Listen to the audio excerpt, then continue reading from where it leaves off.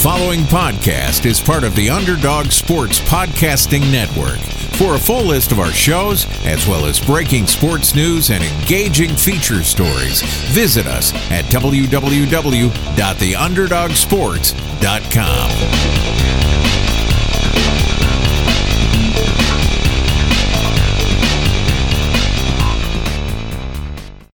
Hey everyone, Chris Horwedel here, and welcome to this week's episode of Tales from the Association. Before I get to the guest, I wanted to take a second to thank you all for your incredible support of the show so far. Since the release of last week's Will Purdue episode, the show has really started to take off. We've consistently been in the top 100 ranked sports podcast on iTunes, and we peaked all the way up at number 10 overall. It's incredible. To say that kind of success is humbling is a gigantic understatement. I'm so grateful for the support. Please keep subscribing, rating, and reviewing on iTunes, and I promise you that this show is only going to get better and better. My guest this week is Travis Diener, a college teammate of Dwayne Wade and an NBA guard. Diener's a nice man who tells some interesting stories about his time in pro basketball. I do apologize that there are some audio issues this week, but we do try to keep them to as much of a minimum as possible. With that said, that's it for me. Thank you one more time from the bottom of my heart for your support, and enjoy this week's episode of Tales from the Association. Tales from the Association, yeah, it's going down. This the podcast, yeah, you heard it all around. Players hit us with that career, cause you know that basketball, man, is not always there. Sometimes it come and go from the recruitment to the college phase, back to the NBA draft, yeah, that's nowadays. Playing internationally, and at the life at a basketball, man, they gonna tell us all how it go. See, story is how now you know. Tales from the Association, yeah. Welcome to Tales from the Association. I'm Chris Horwedel, and my guest today is former Marquette guard turned NBA second-round pick turned Italian Cup MVP, Travis Diener. Travis, thanks for coming on the show. Yeah, my pleasure. So let's talk about your journey in professional basketball here. You came out of Goodrich High School. You had an excellent career. What was the college recruiting process like for you? Well, I mean, initially it was pretty slow, and then it really picked up going into my junior year of high school. Mm-hmm. I had a pretty good summer on the AAU circuit, and that's when more of the high majors came sniffing around, and at that point, I was pretty loyal to the schools that recruited me from a very premature stage. So sure. You had Marquette, Wisconsin, schools that ended up being in my Final Five, but they had shown interest early, so I thought to pay them the respect that they would have the chance to recruit me in the end. And at the very end, it came down to Marquette in Wisconsin, and ultimately I chose to go to Marquette. That's admirable that you stuck with those people who were in there early. You mentioned the AAU basketball. It's a very polarizing topic. Some people think this is sort of the downfall of modern basketball. Other people think it's a necessary tool. Where do you stand on that? Well, there's obviously some issues with it. I think it depends on each certain situation. I was blessed to have a coach and a program that, I think for the most part was doing it for the right reasons. I think nowadays more than ever, with how popular it is, how much money is involved, that you get some people that have their own interests involved, and they're not necessarily looking out for the best interests of the kids. So, and obviously in the last week, there's been some huge issues with all that. And, there's talks that maybe, AAU basketball should just be eliminated, and there should be more responsibility on high school coaches and things like that. And, I don't know. That'd be hard for recruiting for colleges. But they have to find a way to make this right. And, but I was fortunate to play for a program and a coach that I thought, and I know that, had my best interest in heart. How aware were you of all of the, let's call it tomfoolery going on in terms of recruiting? Well, I think I think when I was a young kid, or when I was in high school, I didn't, you don't really know much about it because I wasn't a guy that was gonna be taking money or anything like that. Yeah. But being in the coaching circuit for a few years, you hear stories and you hear of people in the AU circuits that just aren't, they're not, to be quite honest, just aren't very good people. Sure. And you got to be very leery of that. But so I think I realized that more so these last few years. But as you get older, you start hearing things and you get more educated on everything, and you hope that you try to not be naive to what you think is right and how you think people are going to act. But in the end, there's some people out there that are very selfish and only care about themselves. Absolutely. So you played right away at Marquette, getting almost 24 minutes a game as a freshman.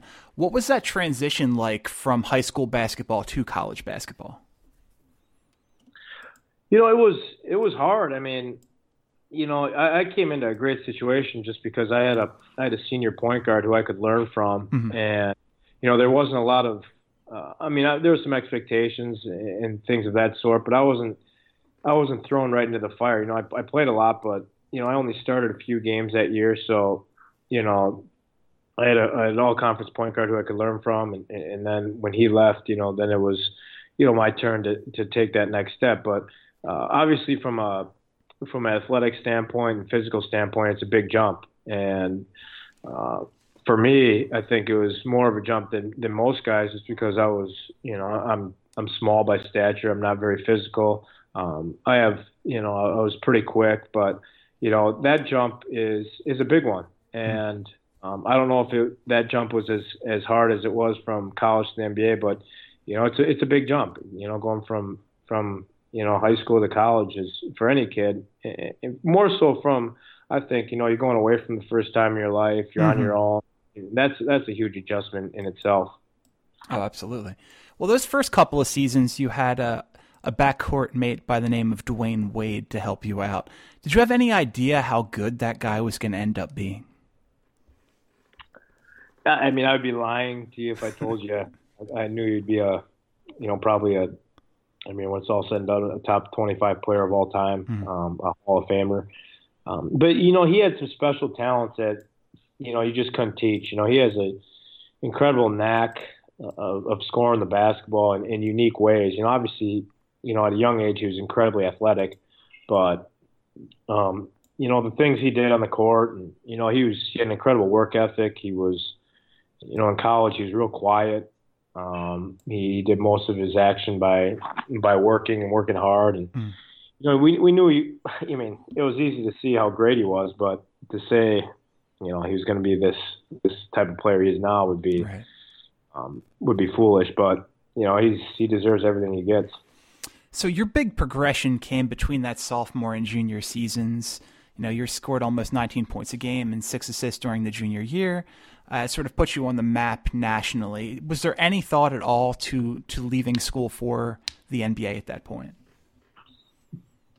No, not really, not at all. I mean, to be honest, I never even thought about the NBA until it was probably right around that time when I think somebody asked me after my junior year, like, are you thinking about declaring for the NBA draft? And to be honest, I was shocked by that. I was like, no, I have no interest in that. I'm a 6-foot white guy. I'm going to finish out my college career. I'm enjoying it. I wouldn't have gotten drafted. So, I didn't really take that notion very serious. But that was probably the first time where there was some belief that, maybe this is a chance I would have to make it to the NBA. And fortunately for me, it worked out, the year after. Yeah. So that senior season, 19.7, 3.9, and 7 assists a game. You're named first team All-Conference USA for the second straight year.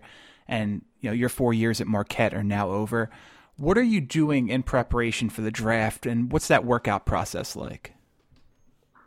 Well, for me initially, it was difficult because late in my senior season, I broke my hand. So I couldn't really work out for a while, and then I got invited to Portsmouth, but I couldn't go to Portsmouth because of the hand, and then I didn't know for sure if I was going to get into the pre-draft camp, and then probably a week before they said I got in, so I got in. I did really well there. I think that really helped my stock. And then, but I think it's pretty standard. You work out every day. You try to get healthy. You try to, do the testing that they're going to do in the weight room on the court. You try to simulate what kind of workouts you're going to do, whether it's, shooting drills or 1-on-1, 2-on-2. And you just try to get yourself, ready for those, But, at the end of the day, these teams know what kind of player you are. So I think more so than anything, they want to know what type of guy you are, what type of teammate. And, you just got to be yourself and answer the questions when they interview you and just be honest. And, for me, it was pretty easy. I didn't have too many skeletons in the closet, so I don't think they were finding, anything out that they didn't already know. We hear a lot of interesting stories about strange questions being asked to sort of determine psychological positions, psychological testing. Did you get any interesting questions during those individual workouts?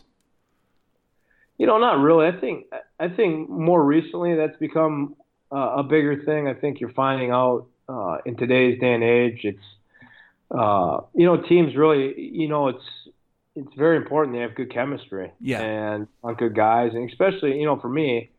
I was going to be a late first round to mid to late second round pick. It was a wide range of where I could have went, and they don't want, pardon my language, they don't want a jackass second round draft pick. So, they just want to know what kind of guy I was. And if you're going to be a guy that's the 10th man to the 15th man, you got to handle your stuff right, and you can't be a distraction. So, I didn't get really too many off the wall questions. I think nowadays they really try to get in there and try to not trick you, but really see what kind of kid you are. And unfortunately or fortunately for guys, I think that determines where they're drafted and if a team's going to take a chance on them. Sure, it's kind of like the Kaepernick thing. You don't want a backup who's going to be a distraction. Yeah, absolutely. I mean, I don't want to get too into that. Yeah. But, Kaepernick obviously is very talented quarterback who can play in the NFL, but if he's your backup, you don't want those, distractions to go along with it. And I guess we could have gone Tebow just as easily. Yeah, Tebow too. Yeah, exactly. And that's just the way it is. If a guy's going to be your backup, you just want him to be the backup, and you don't want the media circus to follow. Right. So you go to the Orlando Magic with the 38th pick in the 2005 NBA draft. Take me through what you were going through on draft night. Nerve-wracking. I asked my agent, what are the chances I'm going to get drafted? I want to, have this party at my parents' bar and restaurant. There's going to be a lot of people there. I don't want to have this party and not get drafted. It's like, look, you can have the party. It's a 99% chance you're going to get drafted. I think you're going to go anywhere from, I think he said like 30 to 45. And I'm like, okay, great. But still, I mean, you don't know. You don't know what happened in the draft night. And so, I mean, obviously I was pacing, really nervous. And I think about 30 seconds before my name called, I think someone had contacted Coach Crean and told him. And then he looked at me and said, you're going. And then, 15 seconds later, my name got announced. So, a dream come true, something I never thought would be possible. A little bit of, there was some satisfaction. But in overall, maybe the greatest night of my athletic career, having the chance to be drafted, play in the greatest league in the world. Absolutely. At your parents' restaurant, huh? Do they still own the restaurant? They do. What's the name?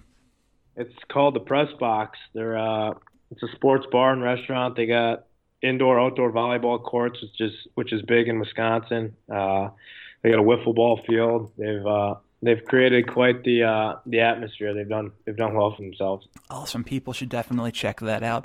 Kind of given the NBA's emphasis on outside shooting and your specific ability to shoot the basketball, do you ever kind of just, feel like, oh man, I came along 10 years too early? Yeah, I mean, not only that, but the amount of money that's being thrown out too. But yeah, no, I mean, the way I played is conducive to the way, the game has changed now. It's essentially, it's back to, are you skilled? Can you pass, shoot, and dribble? And, it's a lot of small lineups now. So yeah, I mean, I don't play the what if game too much. I know the game is extremely fun to watch now. Sure. I really enjoy watching these guys, and they're so talented. I mean, to play in the NBA is extremely difficult. These guys that are doing it now, I mean, it seems like every year the guys just get better and better, and the level of play is just so high. And you're seeing players do things that you didn't think would ever be possible, whether it's Durant at 7 foot, the way he handles it and shoots it, or I mean, how hard Westbrook plays, or I mean, obviously all these great. I mean, LeBron's just a freak in every aspect, but these guys are just. It just seems like the game is just evolving, and the sport just keeps on growing and growing. I never really considered it from the financial perspective in terms of coming along too early, because that's very interesting. Yeah. You signed that. I think you signed the 3-year deal with the Pacers, and that would have been a more substantial deal in modern day. Yeah, I mean, I think it. I mean, I try to play it. I think it'd be like triple. I mean, the way the cap has gone up, and with that, the television deal that the NBA got. I mean, these guys are, and it's. I mean, obviously there's a lot of talk about it, but it's. I mean, it's well deserved. If they're going to pay it, then I mean, yeah, who's going to say no to it? But yeah, sure. The money's incredible right now, and that's a tribute to how the league is growing, and the commissioner and the great players in the league who are the thing about the NBA right now is the top 10 players. I think if you went down the list, they're all really good guys. They don't get in trouble. The league is fun to be around. It's fun to watch. They're not getting in trouble outside, off the court. And I think that's what drives that, and that's why it's doing so well. Yeah, it's very interesting because right now the two most popular leagues in terms of American sports are the NBA and the NFL. And the NBA television ratings keep trending up, whereas the NFL is trending down. Do you think that part of that is, well, these are guys I want to root for, whereas in football you have other people? Yeah, I mean, I think the NBA is in a great spot. I think obviously with the NBA, you're visible to the players. You know who they are. In the NFL, it's hard to recognize guys with the helmets and things like that. And at the end of the day, I think in the NFL, the owners and coaches, I think, play a bigger role in the sport. I think in basketball, if you have LeBron James, you're going to be good. Yeah. I mean, if you have Kevin Durant, you're going to be good, and they're recognizable, and they have. I think they have more of a voice. So I mean, and globally, it's I'm over in Italy, and to be honest, I asked my Italian teammates if they know who Tom Brady is, and none of them know who he is. Mm. But if I ask them who, not even Kyrie Irving, I could ask them who Matthew Dellavedova is, and they all know who he is. So globally, I think the game is just growing to a level that's. I think the NBA is on a track that's at some point I think could pass the NFL in 20 to 30 years. Granted, they all know Dellavedova is that guy who got that ridiculous contract with the Bucks. Well, that's true too. It's incredible though. Last offseason, I couldn't believe the deals that were being handled. I don't think teams really knew how to sort of tackle the giant cap spike. And you saw people like Mozgov got that crazy deal, Dellavedova got that crazy deal. Just a good time to be a free agent in the NBA. Yeah, last year was incredible. I mean, this year I think they kind of figured it out. It wasn't nearly as it wasn't bad at all. Mm-hmm. But that initial spike, it's like, well, we got to spend money. throw it this way. And God bless him. I mean, Yeah, right. absolutely. You have to be in the right place, right time, the right opportunity. And, I would never, criticize a guy for having a big contract, even if people don't think he can live up to that. Well, someone's paying it to him. And with Dellavedova, he plays hard. Good for him. Yeah, that's kind of a hard position because obviously you're going to take the money that people offer you, but there's also these sort of unrealistic expectations that get attached to that much money that almost guarantee people are going to be angry about you signing it. Oh, absolutely. He has, with him, he had no chance. Yeah. To be honest, I mean, he had no chance to live up to that contract, and it's unfair. It's unfair to him, and but he still goes out and plays hard, and I'm sure I would hope he's not concerned with what people think of him. I think he's probably okay. Yeah, exactly. That Bucks team's interesting. What do you think of Giannis? A huge fan. When I was back at Marquette the last season on the staff, he would come over a few times at Marquette and work out, and he's just a freak. You see him, and it's the things he can do on the basketball court at his size, his length. I think he's going to take another jump this year. I think he's, in time going to be a top 3 player in the NBA. And hopefully for the Bucks' sake, it's always good to cheer for these, the small market teams that, you have to draft well because, free agents typically aren't going to come to Milwaukee. Right. And they have to build through the draft, build through free agency a little bit if they can, strike gold. And they did. They struck gold on Giannis. And, they need him to be a top 3 to 5 player in the league if they have any chance to get to the finals, let alone win the finals. But he's that type of player, and he makes everyone around him better.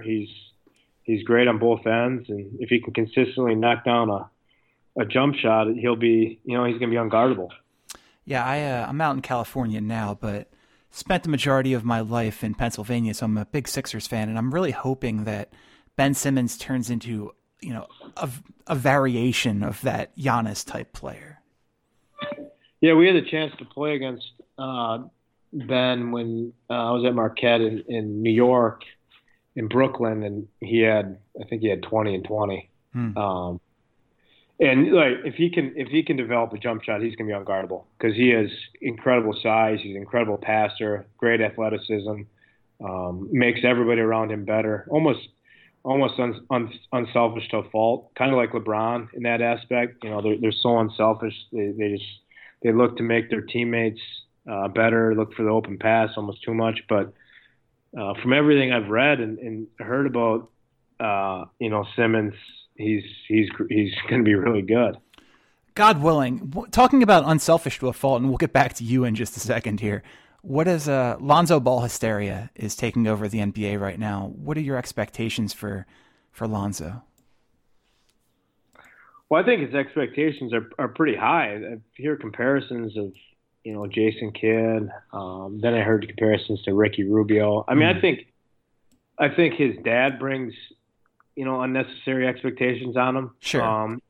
But I think he handles himself extremely well. I mean, I think all those kids do with how, loud his dad is. But I think he'll be better when there's better players around him.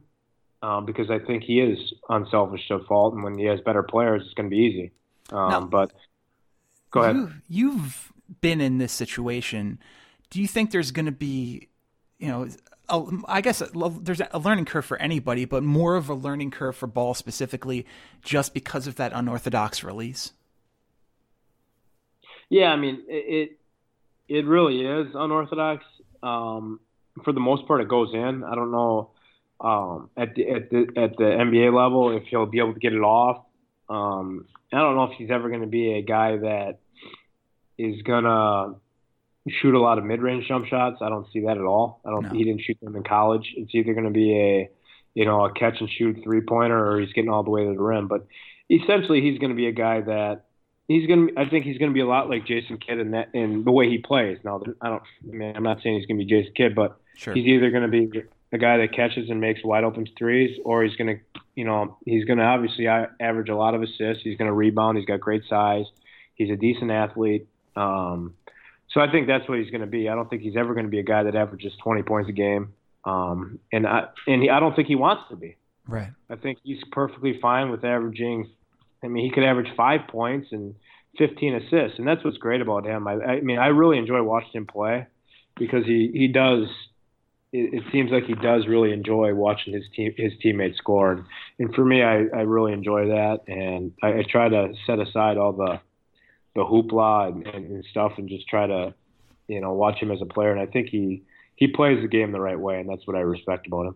Absolutely, and the way he plays is infectious to the whole team in terms of his passing. Absolutely. But man, I really hope for his sake that he does figure out a way to score the basketball, because even if he's putting up 9 points and something crazy like 13 assists, I think LA fans are still going to see that as sort of him being a bust because he can't score the basketball.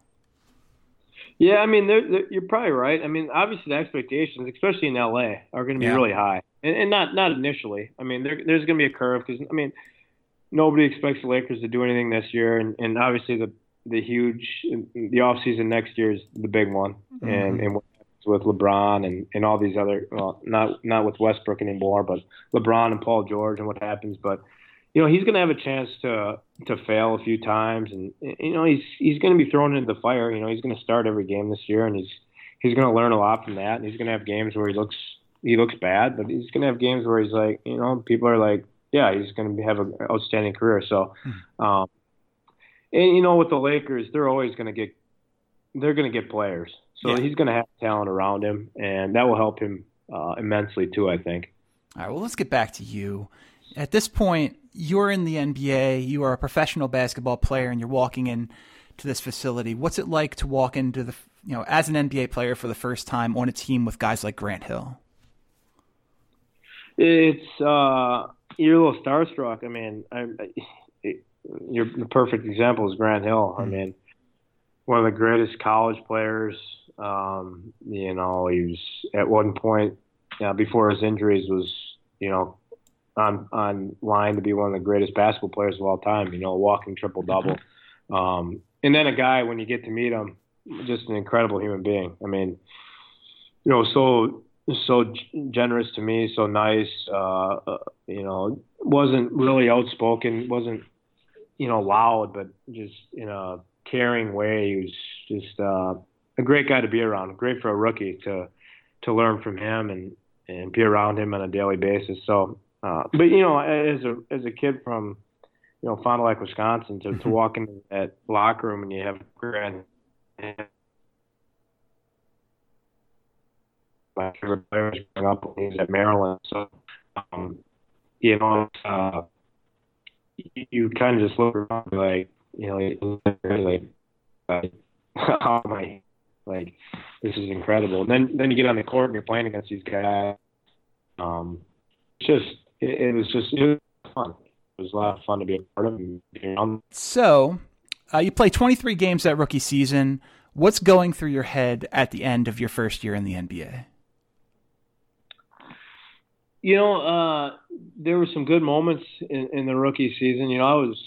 They drafted me and they had a lot of guards. They had Jameer Nelson, Steve Francis, Keon Dooling. And so for me, it was just, learning from those guys.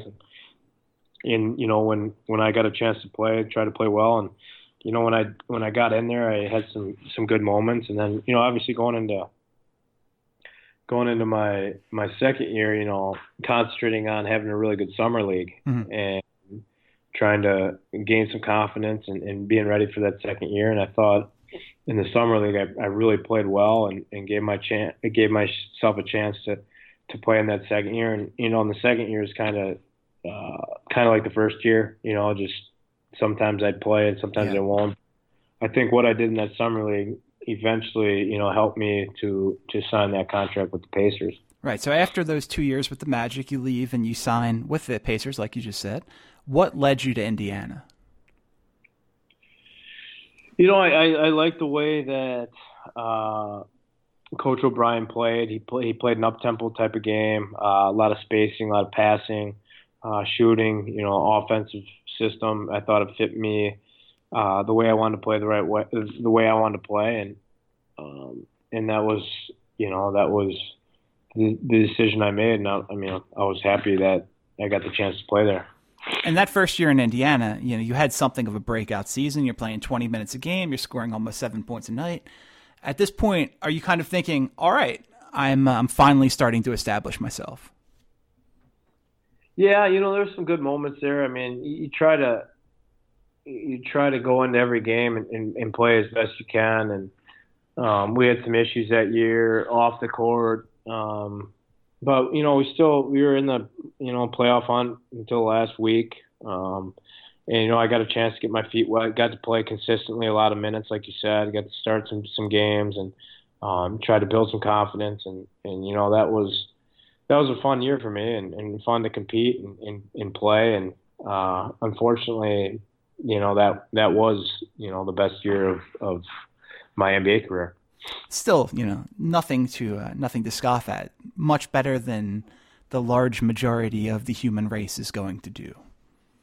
Yeah, when you're at that level, it's the NBA is tough, especially I'm trying to compete. And I was really realistic with who I was as a basketball player. I was I knew I wasn't, to play the position of point guard in the NBA, you got to be extremely, extremely talented. And I had the opportunity to start a handful of games that year, and it was enjoyable. But for me, I think my role in that league was as a backup or as a third point guard. So that's just the way it is. I'm very realistic and honest about how my career is, what kind of player I was.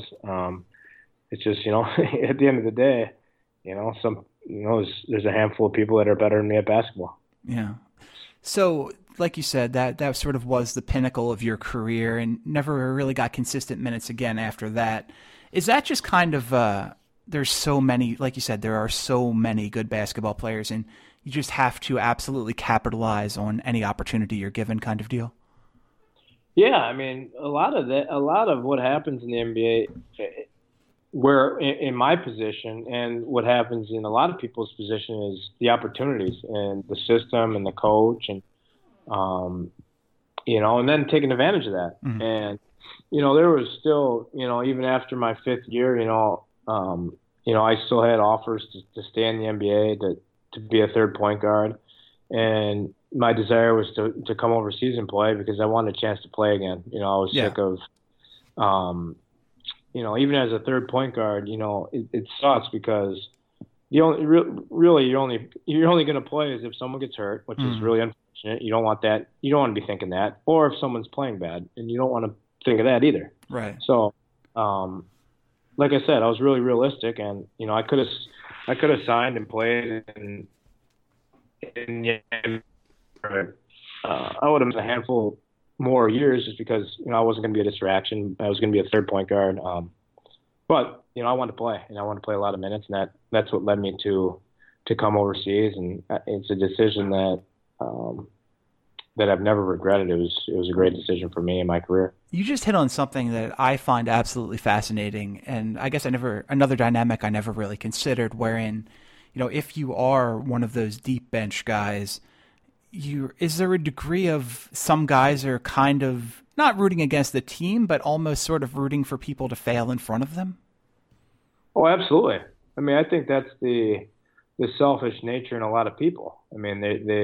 A lot of people, and whether they admit it or not, care about themselves first. And does it cross everyone's mind? Of course. Does it cross my mind? Absolutely. But that's not the way you want it. Nothing's good going to happen from that. Right. It's cheering, or not cheering, but yeah.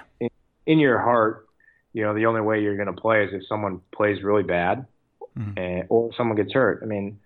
That's not the way that it should be, and that's not the way you should think. And for me, it made the decision a lot easier. Look, I can sit there as the 12th man and make a great living. But I have a lot of competitiveness in me, and I wanted to play. And to play in the NBA for 5 years, I had fulfilled that dream, and it was time for me to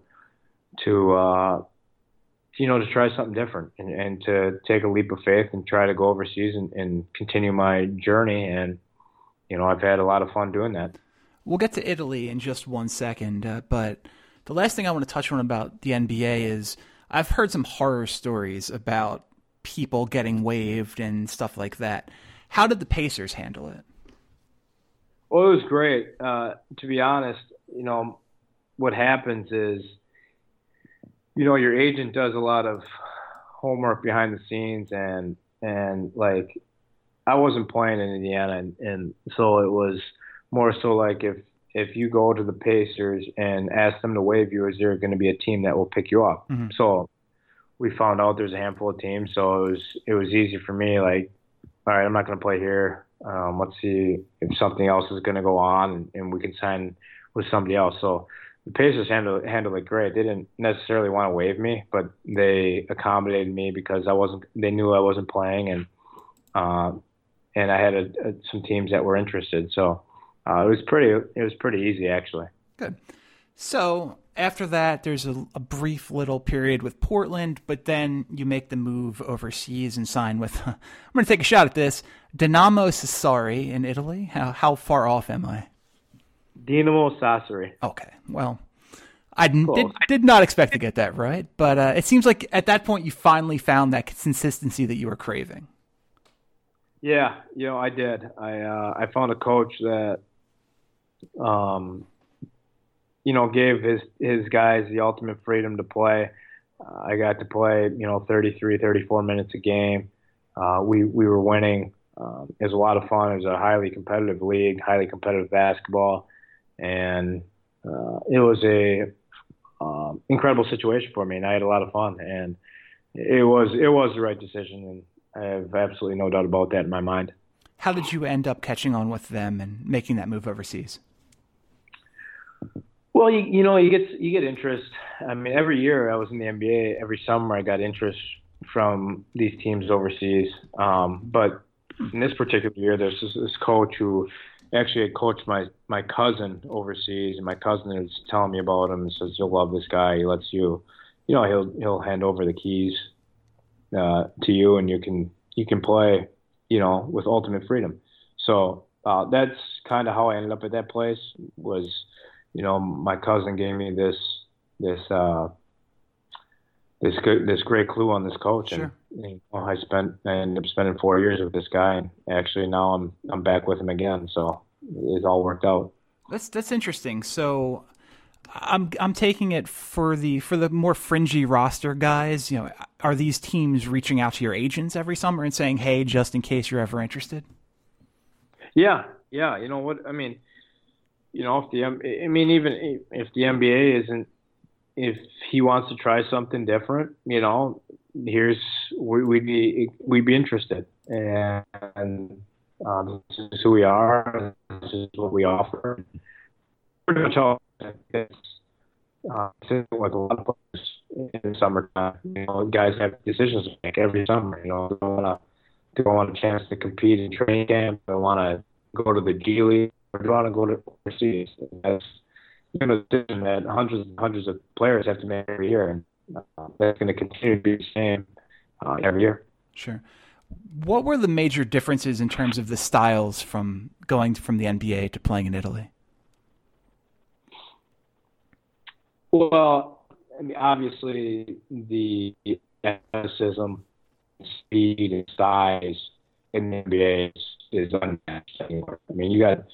I think the NBA players are the best athletes in the world. Mm-hmm. And in Italy, you get more of a skilled game. Everybody can shoot, pass, and dribble. But it's more below the rim game for the most part, except for maybe your five men who are typically a little undersized but really good athletes. So I think those are the major differences. And the differences between the NBA and a lot of foreign leagues is just the size and athleticism, and then is off the charts. Sure. So very good career playing in Italy. In 2014, you retire from basketball and you become the director of player personnel at Marquette. How did that come about? What did that job entail? Well, I was overseas basketball is a long season. You know, I've at that time had a young family. I just had a second kid, and thinking a break, a 6-month break from basketball. You know, it had been a long home for. Took up all my summer, and I just wanted to mentally refresh and get a break.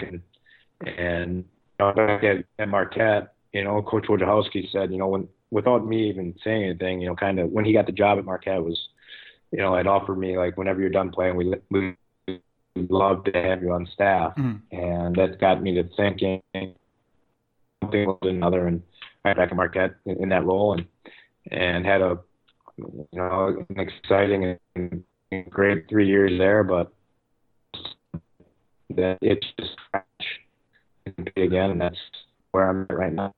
And how long do you plan on playing overseas at this point, now that you're back?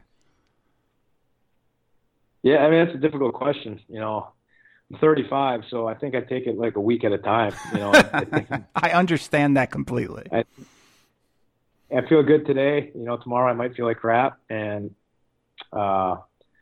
no, I'm enjoying it again. You know, it's like almost like my first day on campus as a freshman in college, or my first day in the NBA. You know, I'm really refreshed. I feel a lot of excitement. Even though I know I'm not the player I was, you know, 5 years ago, I'm enjoying it for what the game is and what the game has brought me. So I enjoy the little things about being a part of a team, being in a locker room again. And at this point, it's a not even a it's a day by day thing. If you ask me right now, I would want to play for a few more years. But if you ask me a week from now, it might be, you know, this might be it. So it's kind of the unknown is where it's at right now. Yeah, that old youth is wasted on the young saying really started to make sense to me as I got older, Travis. And I mean, we're about the same age, and obviously I'm not a professional athlete, but I miss those days being 20 and being able to go play for 5 hours and not worry about it the next day. Now, you know, pick up at lunch for a couple hours and my knees hurt for 2 days afterwards. Yeah, no, I mean, father time is undefeated. That is certainly true. All right, so I want to wrap this up with a little bit of word association.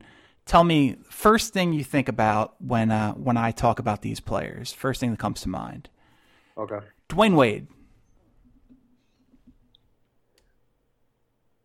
Jeez. Hall of Famer. Steve Francis. My favorite college player of all time. Yeah. Grant Hill.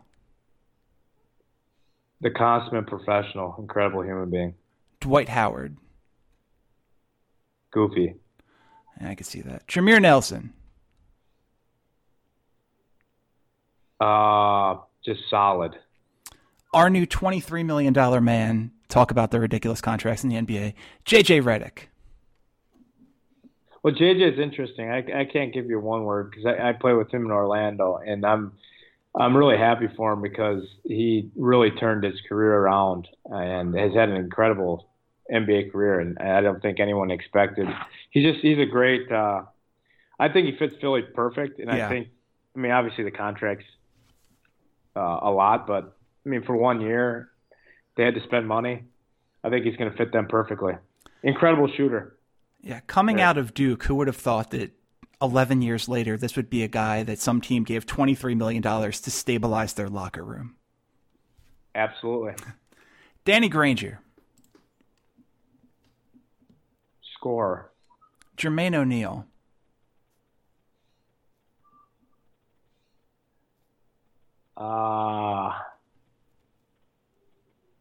Talented. Roy Hibbert.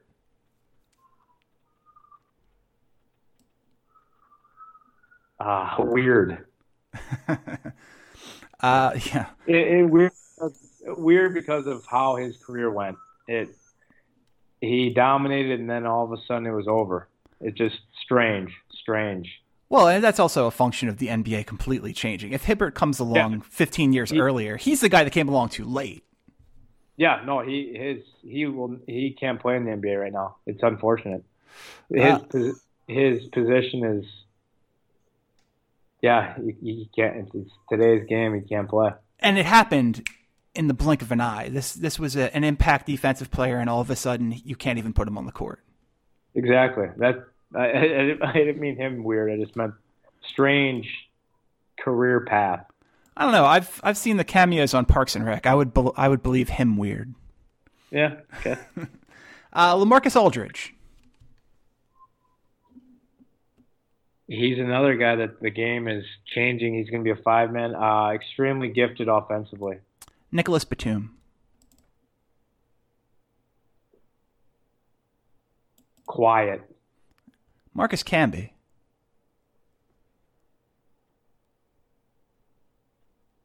KG veteran. Rudy Fernandez.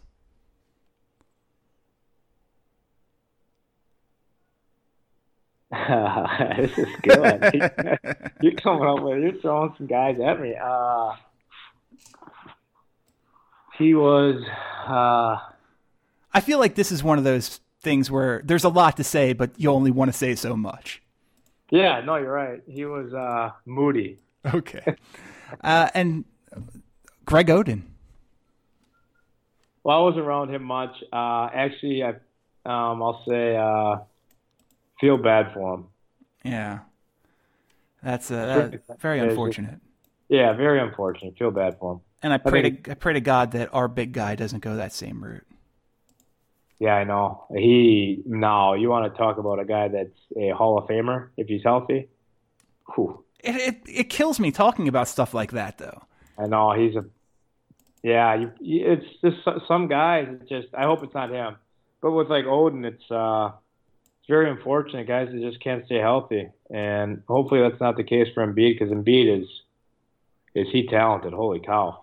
And he's such a draw too. I mean, I would think that you don't want to compare anybody to Shaquille O'Neal, but I would think that he has the same sort of potential draw in terms of bringing people into the organization because they just want to play with this guy. Oh, he's got so much charisma, and his personality is infectious. I enjoy seeing his videos. I enjoy watching him play. It just hopefully he can stay healthy. Yeah, there is nobody that Philadelphia has taken to like they've taken to Embiid in a very, very long time. Well, it's like Iverson. I mean, yeah, totally, but he's kind of for as weird as it sounds to say that he's approachable, he's kind of like a more approachable Iverson, though. Oh, for sure. I've had, I lived pretty close to Allen, and I have nothing bad to say about him. He was always polite whenever I saw him in public, but Joel's the center of the party. Well, I mean, he's got everybody chanting "Trust the process" wherever he goes. It's incredible. What a weird life that must be. He's funny. I like him. I'll be quite honest. I don't like many people, but I like him. Why don't you like many people? Well, I think you get in this social media. The social media is kind of taken over, and these guys are so. They're like the best players in the world. I sense a lot of insecurity about them, and I don't understand it. I don't get it. Like, and from guys I know, and it's just, that's why I like Embiid. I really like Westbrook. I like his loyalty. I'm shocked he's staying, and I love it. Me too. And it's just certain guys I have a draw to, and certain guys I don't. Maybe I should stay off social media a little bit so I don't have to see these guys, talking about themselves and posting stats about themselves and stuff like that. That really irks me. Right. Just play the game and let that speak for you. Yeah. Well, and everyone knows if you're good or not. You don't have to really. Yeah. Joel's never talked about the 28 points he had the night before. There would be no reason to. Right. Everybody is talking about it for him. It's unbelievable. And yeah, pray to God that guy stays healthy because, where do you stand on tanking in the NBA? Because we've sort of been at the forefront of that. Yeah, you think? All right, Travis. Well, it seems like it's working out. Yeah. and obviously they're changing the rules about it. But yes, the Sam Hinkie rule. If the rules are the way they were, I mean, God bless you. I mean, it's hard. It's very hard for small market teams, and not to say Philly's a small market, but I mean, not a lot of free agents are probably going to want to go to Philly, right? In the long run. I mean, you got all these great cities, and Philly's a great city. But, I understand. It's hard, and one of the ways to get good quick, or not quick, but it's not quick, but is to get a bunch of top 5 picks, and they've done that now. And now you're finally feeling the fruits of labor, and you got some extremely talented players, and now it's on them to. If they stay healthy, the future's bright. But I guess that's probably a big if with Embiid and Simmons was hurt, so I guess you just never know. I think that Simmons thing was very overblown. I feel like, first of all, Ben Simmons is someone who is kind of more into that arena of the people we're talking about on social media who are very aware of their own public image and stuff like that. And I do think that potentially winning Rookie of the Year was important for him. I think if this was another guy, and I don't know this obviously, but I think if this was another guy in another situation, maybe he's back in January or February. Yeah, I think all sports where he could have been. Yeah, I'm not for probably a few different reasons he didn't, but I'm not worried about Ben. I just hope Ben can shoot a jump shot. If he can shoot a jump shot, the Sixers will be in the playoffs. I can guarantee you that. Once again, God willing. So this has been Tales from the Association. My guest has been Travis Diener. Travis, thanks so much for coming on the show. Really enjoyed talking to you. Hey, my pleasure.